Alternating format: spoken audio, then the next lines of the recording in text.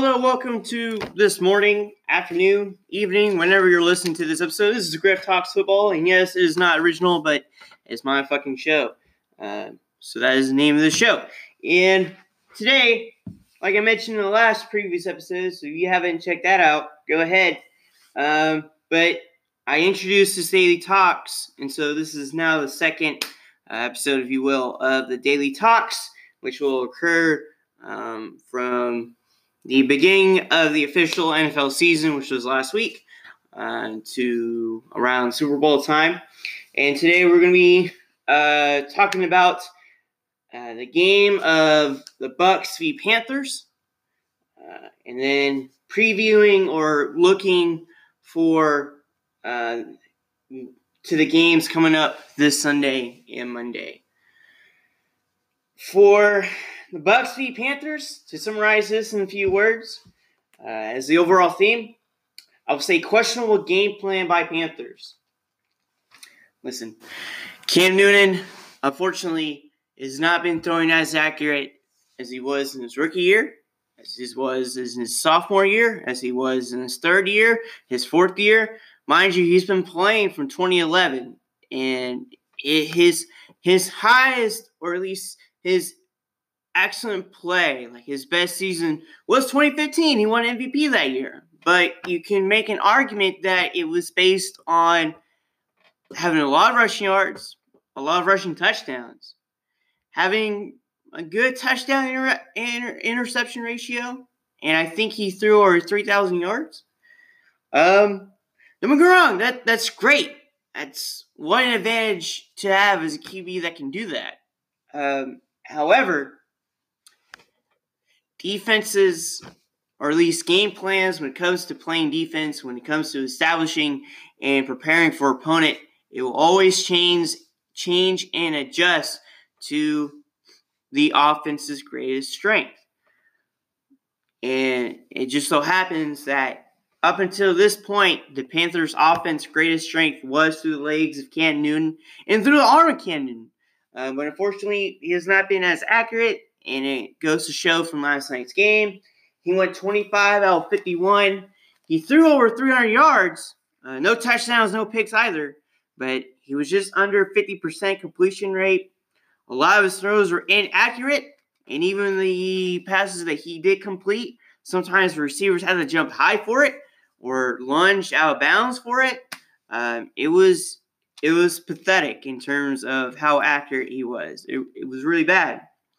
And part of this questionable game plan was that they only gave their best player, Christian McCaffrey, yes, their best player, a total of 18 touches. So 16 carries for 37 yards, an average of 2.3, and 2 receptions for 16 yards.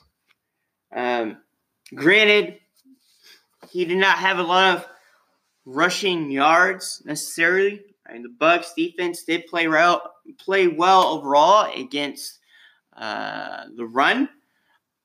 However, if he is your best player, you want your best player to get out in space. The previous game against the Rams, he had 18 carries and he also had 10 receptions. I believe both went over 100 yards. He had over 200 yards that game. And yes, unfortunately, the Panthers lost to the Rams. So you're telling me that you couldn't give the ball to your best player? Your best player is not Cam Newton. Your best player is Christian McCaffrey. And unfortunately, it's going to be a tough season for the Panthers if Cam does not, or at least if Cam continues to struggle. And if they deviate from Christian McCaffrey, I would say again, their best player in their game plan throughout the season now should be through Christian McCaffrey, not the arm and legs of Cam Newton. As for the Bucs, though, they were more run balanced. They had 31 run calls and they threw the ball 25 times. However, Jameis is still widely inaccurate, but he was 16 out of 25, just above 200 yards, with 1 touchdown, no picks though. But again, with running the ball, I feel like the Bucs were trying to minimize Jameis's turnovers, because he did throw 3 interceptions, in which those 3 interceptions, 2 of them were for pick sixes, otherwise known as getting touchdowns off of defensive interception, last week against the 49ers. So the offense played more like damage control and tried to eliminate the mistakes by Jameis, or at least minimize. Peyton Barber, their starting running back, had 23 carries for 82 yards and a touchdown. Not too bad, averaged 3.6 yards per carry. He also had 1 reception for 7 yards. And Chris Godwin, their best player from last night, with 6 receptions, 121 yards, and 1 touchdown. So the Bucs played okay. Obviously, the game came down to the final play, in which the Panthers were on the doorstep of scoring. It was a 4th and 1 at the 2-yard line. Had they got the first down, they would have had more downs it would have been first goal, and they would have had more downs to be able to score. And unfortunately, they tried to do this trick play. They sent Cam Newton out to motion, out wide, hiked the ball to Christian McCaffrey, who then ran left after faking a reverse to a wide receiver, and the Bucs defense played well there. You can make an argument that the Panthers should have not called that play, instead throw it with Cam Newton. But if your quarterback has been struggling the entire time, you want the ball in your best player's hands, and it happened to be Christian McCaffrey's. It could have been a questionable call there in terms of downs and distance. I do believe it was short of the first down.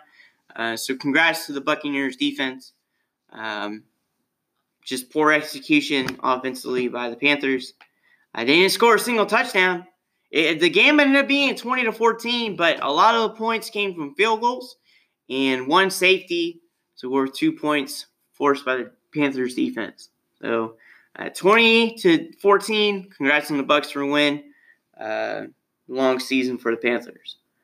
We're going to shift to looking at the games for this upcoming weekend. So starting off with the Cardinals versus Ravens, the battle of the QBs.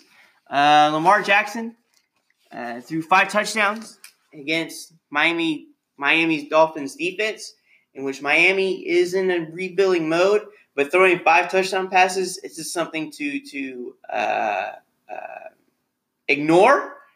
It is difficult to even throw 3 touchdowns in the NFL.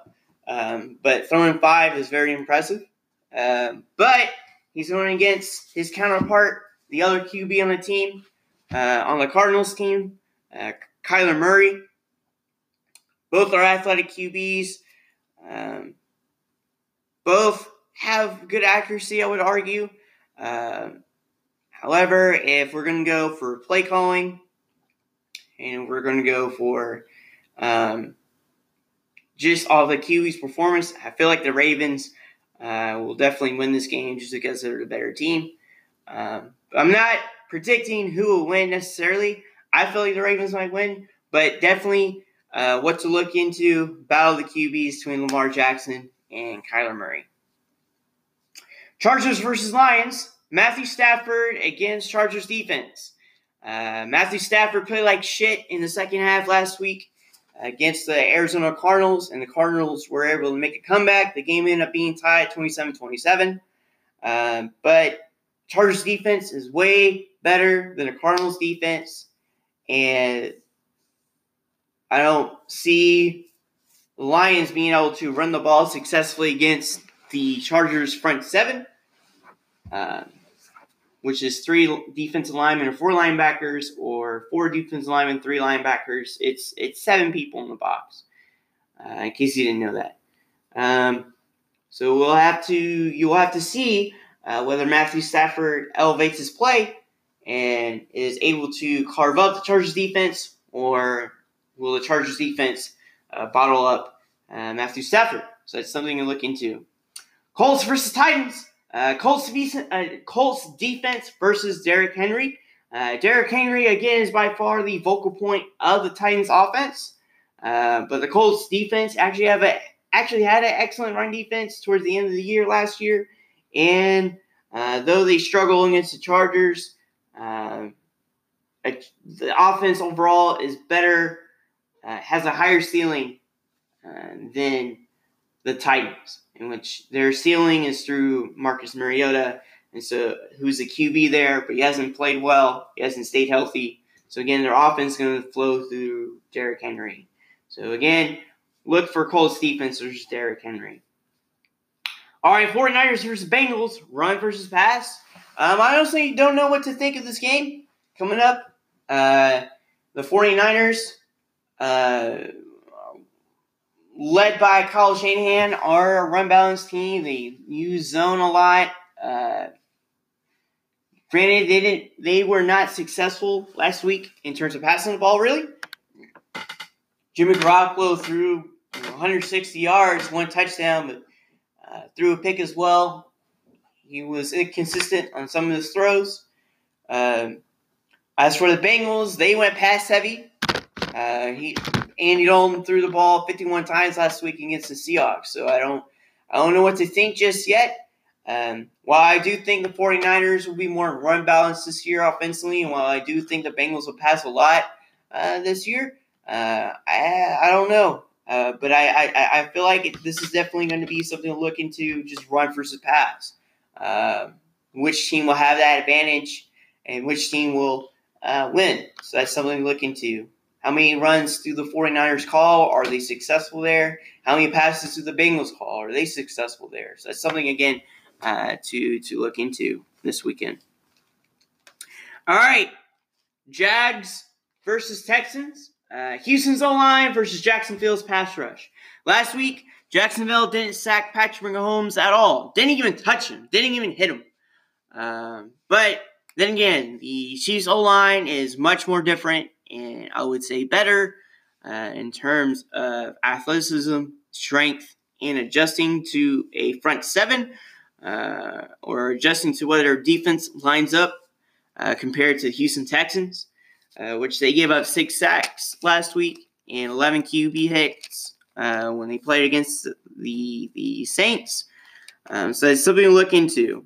I'm not saying that Jacksonville is going to get 10 sacks or 6 sacks or whatever. I'm also not saying that Houston's going to give up that many or play piss poor. I'm just saying that's something to look into.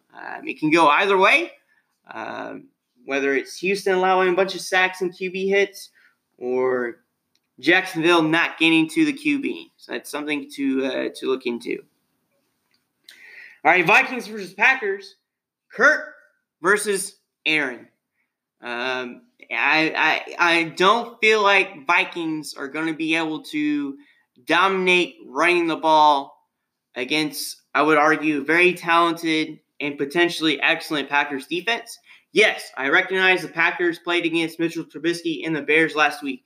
I know that Mitchell Trubisky is low-tier QB play, but recognize that it was overall a very excellent defensive performance by the Green Bay Packers. And so while Kurt is a level above or a step above Mitchell Trubisky, the Vikings played against the Falcons last weekend and, again, were run heavy. And they only threw the ball 10 times, ran it about 25. I don't think it's going to be in the Vikings' favor in terms of really wanting to run a lot. So it's going to come down to the play of Kirk Cousins against that Packers defense. And it's going to come down to the play of Aaron Rodgers against a very excellent Vikings defense. I do think the Packers are going to struggle running the ball this year. Not this year, but at least in this game. And that's bad for me because I have Aaron Jones as my starting running back. And so that's going to be frustrating for me. But nevertheless, it's definitely going to come down to quarterback play. So that's something to look into. All right, Cowboys versus Redskins. Dak's performance. I am not sure if Dak can repeat the 400 yards passing with a near perfect QB rating of 158 and 4 touchdowns. The Redskins are not the Giants. I do think the Redskins have a better secondary, but we'll have to see if Dak can continue playing at that excellent level or playing at that performance. Steelers versus Seahawks. Steelers offense. They only managed 3 points against New England. They got blown out, demolished. So you have to see how they how they do this week. I would argue that the Seahawks have a better pass rush than New England. So, again, that's something to look into for Steelers. Can they score a touchdown this week? All right, Bills versus Giants. Eli Manning versus Daniel Jones. This could be a game where Eli gets benched in favor of Daniel Jones. This could be a game where Eli just balls out and silences the haters. But mind you, keep in mind, too, the Bills have an excellent defense. A bunch of no-name players with Micah Hyde as a free safety. But then again, very excellent defense. So that's something to look into is Eli Manning versus Daniel Jones. Will Eli do well in this game? Will they bench him for Daniel Jones? Who knows? Patriots versus Dolphins. Skip this game. It's a dub for the Pats. Dolphins got blown out by Ravens 59-10. If they got blown out by Lamar Jackson playing in his second year, imagine what would happen for this weekend when they play against Tom Brady, who's in his 19th season of the NFL. So skip it. Just skip it. Just skip it. Unless you're a Pats and Dolphins fan, just skip the game. All right. Chiefs versus Raiders. Pass rush versus pass protection. So when I say pass rush, I'm talking about the Chiefs pass rush. They have new pass rushers this year. Are they able to at least hit the QB or get some sacks against the Raiders line, which surprisingly did pretty well against Von Miller and Bradley Chubb of the Broncos. So let's see if the Raiders pass protection can keep up with that performance, can excel at that at pass protection. That's something to look into. Saints versus Rams. So here's two things, actually. All right, it's going to be Saints versus refs, and then Drew Brees versus Aaron Donald. This game is going to, up until the game plays, is going to be predominantly about that non-pass interference call in last year's NFC Championship game. So let's see how the Saints handle that. And again, it's going to be Drew Brees versus Aaron Donald. Drew Brees is going against a very talented, at least when it comes to pass rush, especially Aaron Donald, who's been two-time Defensive Player of the Year at D-tackle, which is very excellent. But that is something to look into. How well will Drew Brees play? They blew out J.J. Watt excellently as the Saints O-line last week. Also recognize that the Rams defense did not play Drew Brees. They play against a very, I don't want to say too terrible, but a very inaccurate Cam Newton. So we'll have to see. That is something to look into.